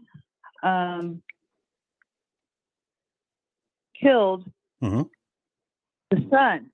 And so my point is, okay, this is my point. The point is, if the jurors don't have the opportunity to go to... Are you still there? And oh, there you go. Sorry, yeah, you there was a long pause there. So you're basically saying if the jurors don't go out there, they're not going to get the perspective needed that they got in the Murdaugh trial. Is that correct? The point is that there might be something that we don't even see, we don't even think about, and they go out there and they see, and it's something like the Alec Murdaugh case where he found the threshold that was tripped on and found the trajectory of the gunshot. It's similar to that. Well, if the jurors don't have the opportunity to go to the scene of the house, the Idaho house, there might be something that they could see that we don't even know about, that we don't even think about. Yeah. I mean, that possibility is definitely there. And, that's why it's important. That's why it's important to keep the house up. Yeah. Yep. Yeah. I agree. No, you're absolutely right. Well, I appreciate your call, 303. Thank you so much. Thank you. Okay. Thank you. Yeah, we're gonna real quick before we're probably gonna take just maybe one more call here in a second. But before we do, I saw somebody put something right here. Mitch Girl says a retired detective said that the only way that DNA would not be in the vehicle is if BK set fire to it. There was no DNA, period. So, a retired detective can say a lot of things, but a current forensic death investigator saying something differently, I think I would take the word of the forensic officer over the retired detective who's, maybe perhaps, I don't know how long he's been retired for, but, technology and investigating tools have changed drastically in the last few years. So I don't know about that. And I don't know what he said or didn't say, but, nobody was actively bleeding in Bryan Kohberger's car. Bryan Kohberger wasn't actively bleeding. Nobody's life was taken in Bryan Kohberger's car. So the only blood that was taken into that house or into that car, if he kept his clothes on, was what was hit in the front, right? He stabbed him with a knife, so he had to be in close proximity. It appears based on the blood stains on the bed that the majority of the victims were laying down. So, if he's over on top of them, then the blood's going to hit him probably in the chest and abdomen area. It's not going to go down to his feet. So he doesn't have to worry about the brake pedal or any of those things. If he doesn't put his seat belt on, if he can just basically keep all of the, area of where DNA is going to be at is going to be on his chest, stomach, then that's the only area that he has to prep prior to going in there. I think that if maybe perhaps this wasn't a planned case, and I think we also have to remember when it was that this homicide detective made this statement. Maybe it was before when he thought that, that maybe Kohberger's motive had to do with something with rage, right? Maybe ex-boyfriend was mad or something like that. In those type of situations, there's not that pre-planning. There aren't those things, right? So there's a lot of context that comes into what one person says at one time. What I say at one time based on the information that's there at that time, I might say something and then I might be given information later that would change my mind. I don't stick to one narrative, or I'm not biased, as much as people think that may be the case. It's not. Look at the Richard Allen case. Yeah, that's a clear one. That's a good example. Yeah, I can't be a biased cop defender in this case and a cop hater in the next, right? It doesn't make any sense. Facts. You know what I'm saying? But yeah, so when it comes to those things, it's just that's what it's at. What are your thoughts, Blue? What are your thoughts on everything? I mean, they did get samples from the car, and it came back negative, right, for DNA. Yeah. My theory is that he went in there prepped. You're a criminology student and you don't know how to. First of all, the DNA in this is a rookie mistake. Right. But the parts that he did do right was there was no transfer DNA from him from the house to the car. Or from him to the bodies. Yeah. Could he be wearing the jumpsuit? Yes. Could be wearing gloves? Yes. Was he wearing a mask? We found out yes. Could be wearing booties? Yes. There's no shoe prints. There's no blood trails. You know, when you walk out the house, if anybody that's worked in those kind of fields should know, it takes less than 30 seconds to take that suit off. Oh, yeah. It takes less than a second to take a pair of gloves off. It takes less than a second to take booties off. Where would the DNA transfer if you took it off before you got in your car? Well, I mean, you brought up a great point. And 509, we'll get to you in a second. You're backstage, and 509 is going to be the last call of the night, guys. But you bring up a great point. There's no blood trail outside of the house, right? There's nothing there. So what did he do? Did he, if we're expecting this bloodbath in his car, shouldn't there be a trail leading to the car? Yeah. What are we expected to believe, that he washed the floor too on the outside? He used a hover. He must have done something to prevent that blood from getting everywhere. Right. I mean, if you don't see it on the stairs, you're not seeing it on the walls, you're not seeing it on the floor, inside the house, outside the house, that must mean he prepared somehow in some way. Mm-hmm. So why are we so surprised if we don't see all that inside the house? Why are we surprised when we don't see it inside of his vehicle?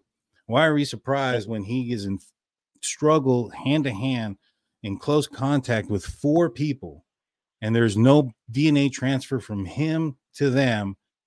Why are we surprised that he is not, that he's also able to keep DNA from them going with him out of the house? He wore a protective suit. He had to. Whoever did this had to have worn a protective suit, had to have made premeditated moves to commit this crime. You know what I'm saying? This isn't somebody that's mad or anger, or somebody said something about him while he was drunk and he's full of rage and stuff like that. This is not what that is. There's a camera recording audio 50 feet away.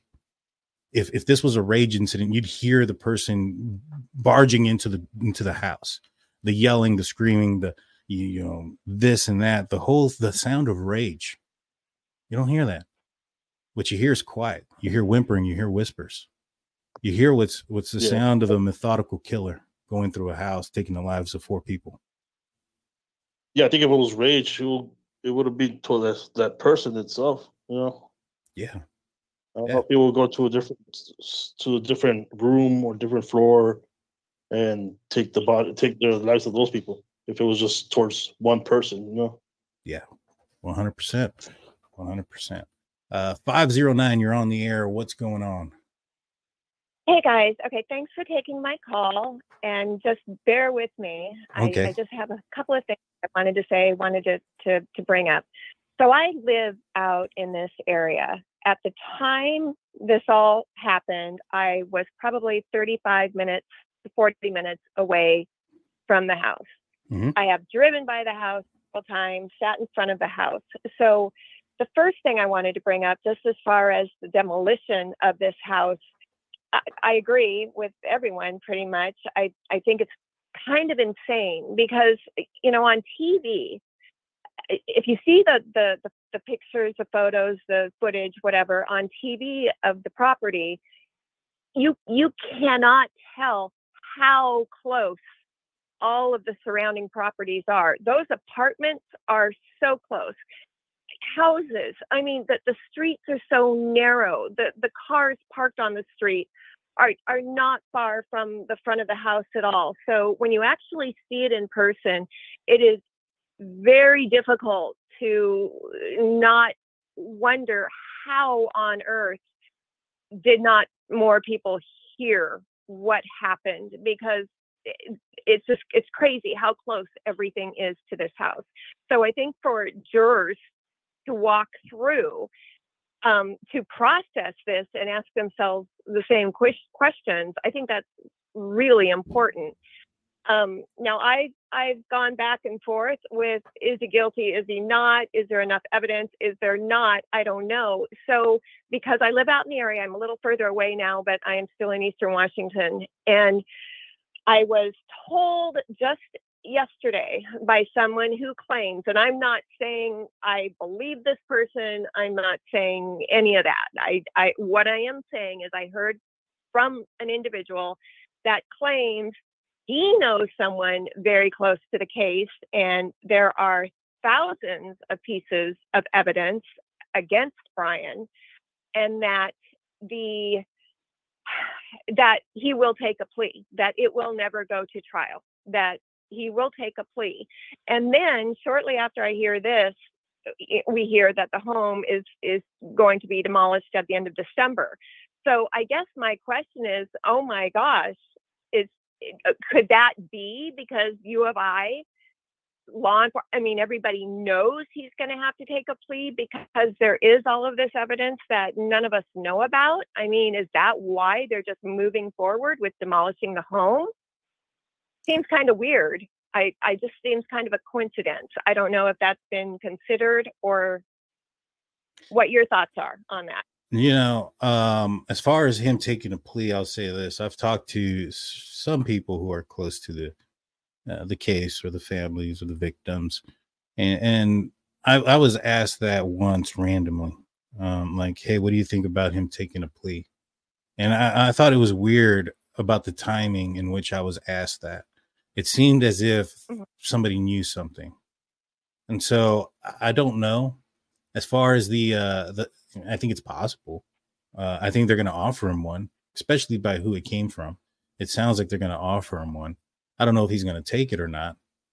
But, as far as the thousands pieces of evidence, I believe it. I mean, they had, what was it, like 52 terabytes worth of stuff against him?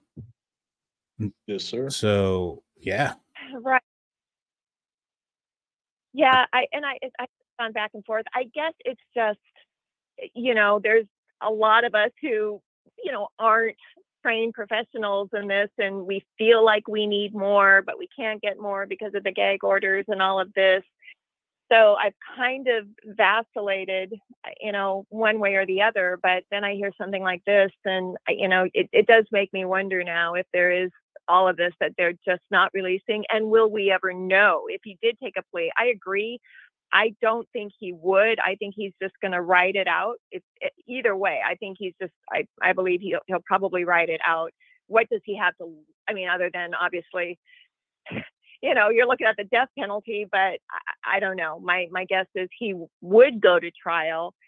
I don't know. It's such a hard one. And of course out here, that's all anyone talks about. So, but the home itself being demolished, I really think jurors need to walk through that place and just see for themselves how close it is, and how on earth were not more people aware of what was happening that night.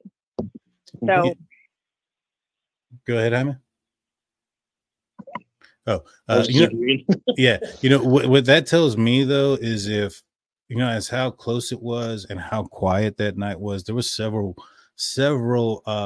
neighbors who were awake during that time also. So there's not just, the audio from 50 feet away. You had, I believe Enan Hart said he was awake. There was another lady saying that she was playing Minesweeper for days, that night. And that it was eerily quiet as well that night. And you're not the first person that's told me how close and compact that area is. So what that tells me is that somebody went in there methodically, quietly, and very much well planned out, and took out each of these people individually, or, you know, I mean, obviously there was 2 in one room twice, but hit them in places where they couldn't scream, you know. And from what we understand from the coroner, the torso was the target in multiple for all the victims. And so I'm not sure how much fighting a person can do, how much screaming a person can do if the first blow is to a lung and it collapses and it's starting to fill with blood. You know, I don't think you can scream very much in that situation. Right. Yeah. No, that's a good point. I did want to ask this. It was just something I heard the other day, and I don't know if I've heard you guys bring it up or not, but someone brought up the point about cross contaminate, you know, in regards to, was there one killer, or was there more, you know, or was there more than one? Was everyone killed by the same individual? So and this could be under gag order, I don't know, but the cross contamination between the victims. So, you know what I mean? Was like, if it was just the one individual, is their blood shared? I mean, do they all have each other's blood or DNA because the knife was used on all of them? Or do a couple of the victims, you know what I mean? Or is DNA missing from one or two of them? I mean, I just thought that was a really good point to bring up. Go ahead, Em. I think I brought it up way in the beginning of how they can determine the order it went. But if he went from one victim to the other one, you know, with the same weapon, then I would think there would be DNA from that victim brought to the other one in one of the wounds, right? Mm-hmm. Right. And then those 2 victims probably have the DNA on the third victim, and so forth.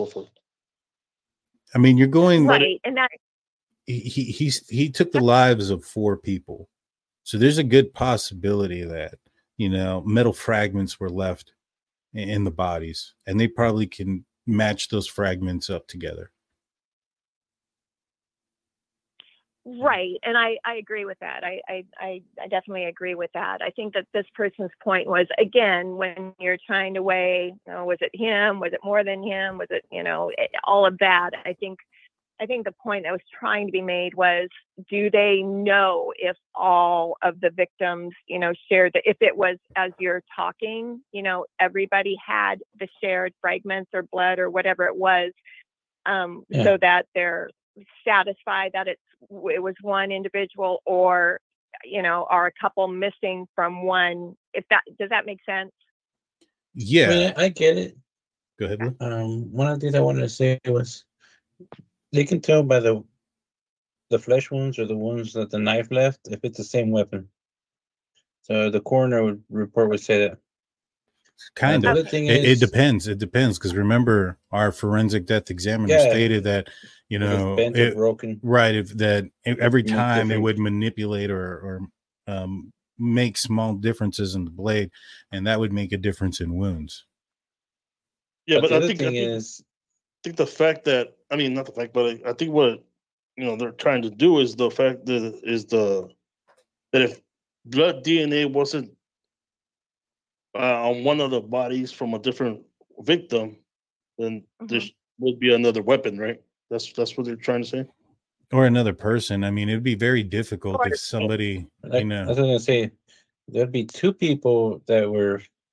Yeah. I mean, it would have to be, because nobody's behind. Right. Even if he used like a different weapon, he still has blood on his chest. Right. He's going to have blood on his chest and his torso and his arms. And so when he goes into contact with the other victims, you know, there would be that transfer there as well. So it wouldn't just be the fragments of the knife either. So I'm sure there's plenty of ways to determine that, and I'm pretty sure they've determined that already. Yeah, I would think so. I don't know. I guess I just want more info. I understand why we're not getting it, but anyway, I thought that was a good point that person had brought up. And anyway, thank you for taking my call. I appreciate it. No problem. No Thank you for problem. calling. And like, you know, like for instance, somebody here says it doesn't add up or so much don't add up. And just to kind of give you 509, some, I guess, just a whole picture type of thing. You know, they have a white car driving around at the time that the murders happened without a front license plate, which he had a vehicle that matched that. They have his DNA on a sheath on the inside of a button, in the button snap, which is a very difficult place to touch for one thing, and it's his own. It's single source DNA, and that sheath was found on the bottom of a victim, under the body of a victim. You have his phone turned off for a specific time. That specific time is during the murders, right? You have his phone turn on, and he's driving this weird route to get back home. All right. They found a potential receipt. You know, I say potential receipt because I don't, you know, we haven't seen it personally, but sources have indicated that there's a receipt that's been found of a purchase of a K-bar knife from Bryan Kohberger back in April 2022 through Amazon that cannot be found, right? I mean, there's so much there that adds up, in my opinion, that only leads to him. I mean, you also have the witness statement. I know everybody's going to say, oh, Dylan was this, Dylan was that, whatever. But Dylan's statement doesn't exclude Kohberger. She didn't say it was a 5'5", 300-pound guy. You know, that would exclude Kohberger. What she said was somebody that briefly matches him, that doesn't exclude him. So I think they got their guy. I think it's pretty clear. Right. Yeah, and I'm aware of all of that. I guess, you know, I still, obviously the whole 8-hour thing that drives me crazy. I know that drives a lot of folks crazy. You know, I get the explanations. I understand where people are coming from, but I just find myself, it's hard for me to wrap my head around that. And knowing there were other folks over at the property within that 8 hours. And I don't know, the fact, didn't Bethany head back to Nevada right away? Would you have stayed? I don't know if this is, what was that? Would you have stayed, especially with so many people blaming the victims? Well, no, and I'm not saying that alone. I'm just curious. I would not have stayed, of course not. And I don't think she's from there either. I think she would have gone home. I think she's from Nevada. Okay, I don't know if this is accurate or not. You know, there's so many things out there, but I had heard she had also, and you might know this, that she had also retained an attorney right away. Yeah, she didn't want to have anything to do with Bryan Kohberger's defense team. Yeah, but then as far as her possible exculpatory evidence, I mean, how do you wonder what that could be? Well, or do you think it's something the defense? I think it's just a tactic, you know, because their thing is that they also said that they plan on finding Bryan Kohberger's alibi through questioning the state's witnesses. Why not bring the one you think, you know, make a witness the one you think is going to help him out the most? And ask them themselves, why take it up to chance that the state is going to somehow bring somebody? You know what that is, right? What that is they're hoping that somebody gets nervous on the stand and says something that they can trip up. Not necessarily that he's innocent. You know, nothing thus far that has come out of Bryan Kohberger's defense team says he's innocent. You know, everything has been, you know, technicality because they didn't prove reasonable doubt in the grand jury trial, or they didn't investigate all of Bryan Kohberger's family members who potentially could have been around the 1122 King Road residents at the time of the murders. The guy from Pennsylvania has some secret brother somewhere. That's their defense. That's their defense, that he has some relative somewhere that did this crime. Like, none of that screams innocence to me. No, it is all very, very sketch for sure. I agree. Well, gosh darn, there was something else I was going to bring up and it just slipped my mind. Well, I don't know. I am leaning towards Right. And towards his guilt. right. Go ahead. Obviously, we don't know all the information, right? So we can't say today 100%, go put this guy to death. We don't know that.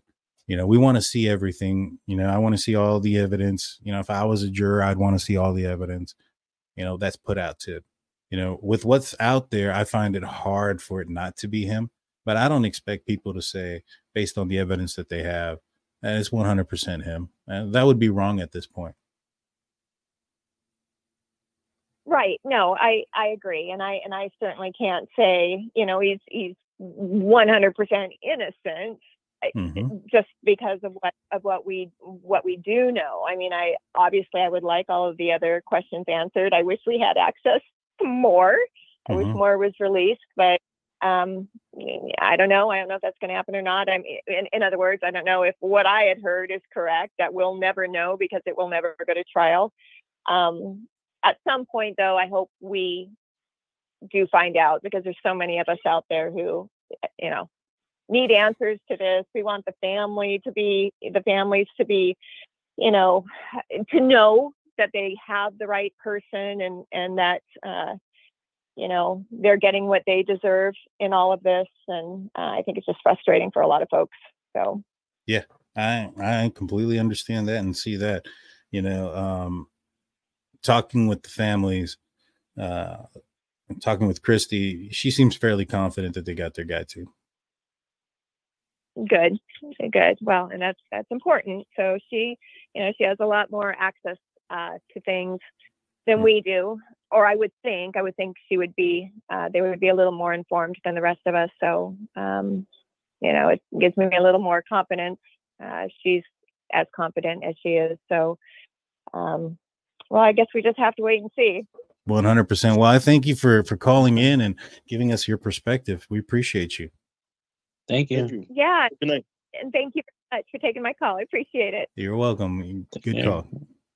Great call. Happy holidays. Happy holidays. Great call. All right. So, somebody said something. Oh yeah, right here. Didn't one of the girls see a naked man running outside? I don't know if that's true or not. But if it is, like, how does that exclude Kohberger? It doesn't. We think that he took his clothes off before he got into his car. That's why there's no DNA there. At one point he'd be unclothed to do so. So I think that's possible. Big Blue, what are your thoughts? And that's the theory I had. If they did see somebody, was him changing into his, out of his suit that he took. Yeah. I mean, there's a lot of evidence that's out there, guys, that we don't know about. And if, the caller is right, she's from the area code, I think, matches up. If somebody did kind of come to that conclusion that they have thousands of evidence against him and that he's going to end up pleading out, I believe it. I mean, I think it's very difficult. And once prosecution is there, right, and the jury is there, there's not going to be a creator up there spreading or trying to manipulate the evidence in a certain way that's going to affect that juror. That juror is going to hear the logical explanation from the prosecution, and they're going to have to hear a logical explanation from the defense team if there's one, right? They can't come out with these theories and all this other crap when it comes to the evidence that's pointing towards his guilt, unless he goes up there and claims that those things are true and he takes the stand. Right. So they're not going to get all this pile of misinformation and stuff like that. So I think that once they have all the evidence laid out in front of them, I'll be honest, I don't think that this case is going to take very long to get, if the evidence is there that I think is there, then I think that, I mean, honestly, even with the evidence that we know now, I think it wouldn't take very long deliberation for him to be found guilty. What do you guys think? And then we'll probably call it a show. I think it's just a big puzzle. I think it's a corner piece and like the side of the puzzle that we have as evidence right now. But I think there's way more to make it make sense. Yeah, that's true. That's true. What about you, Big Blue? What are your final words?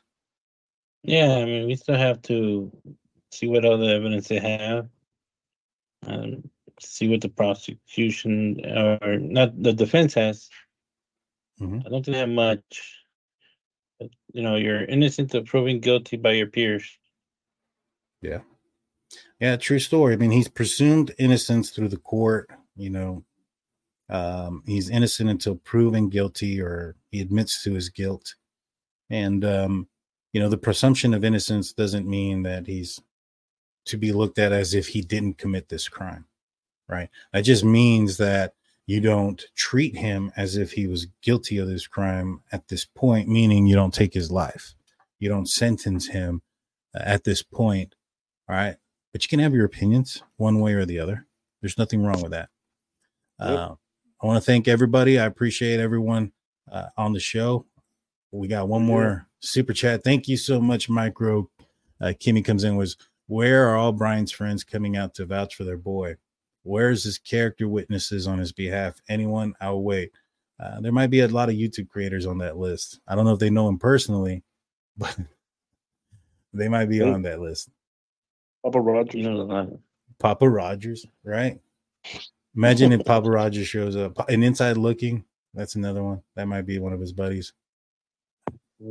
Well, what's that? I just want to say thanks to everyone, for hanging in there with us, even though it's kind of late. Yeah, no. For those that play Fortnite, you might see us. Look up Drunk Turkey Dan. You'll see a squad there of 3. It'll be myself, Hyman, our fourth turkey, Big Blue. I mean, Jonathan, Big Blue. We've been waiting on him to jump on there. He's just. I'll get there one day, man. You can use your Nintendo thing. Yeah, I have to buy the game now. You don't. It's free. What are you doing? Your excuses are not make. Your excuses are nice. There's no reason, Big Blue, for you not to join our squad. The game is free. To play is free. To play online is free, and you don't have to have a PlayStation to join. I paused there for a reason. Inside joke. You don't have to have a PlayStation. You can play on your Nintendo. We can cross platform play. Cross-contaminate. Angel D comes in with a $5 super chat saying, if they have undeniable evidence against him, why would they not offer a plea deal? They probably did offer a plea. From what I understand is people are highly suspicious that a plea has been offered. I'm put it that way. The people think that that's already been in the works. But we'll see what happens. Yes, go Steelers. They play tomorrow at 3:30 Central, 4:30 p.m. Eastern time. I'll only be able to catch about half of the game because then I got to go to a Christmas party. It is what it is. Thank you, Gail. We appreciate you guys. We appreciate everybody. At this point, we got our good friend that's going to tell myself, Big Blue, and Jaime a little something. Do me a favor, please. Get out of here. Get out of here. All right, we're getting out of here. Later. It would have been better.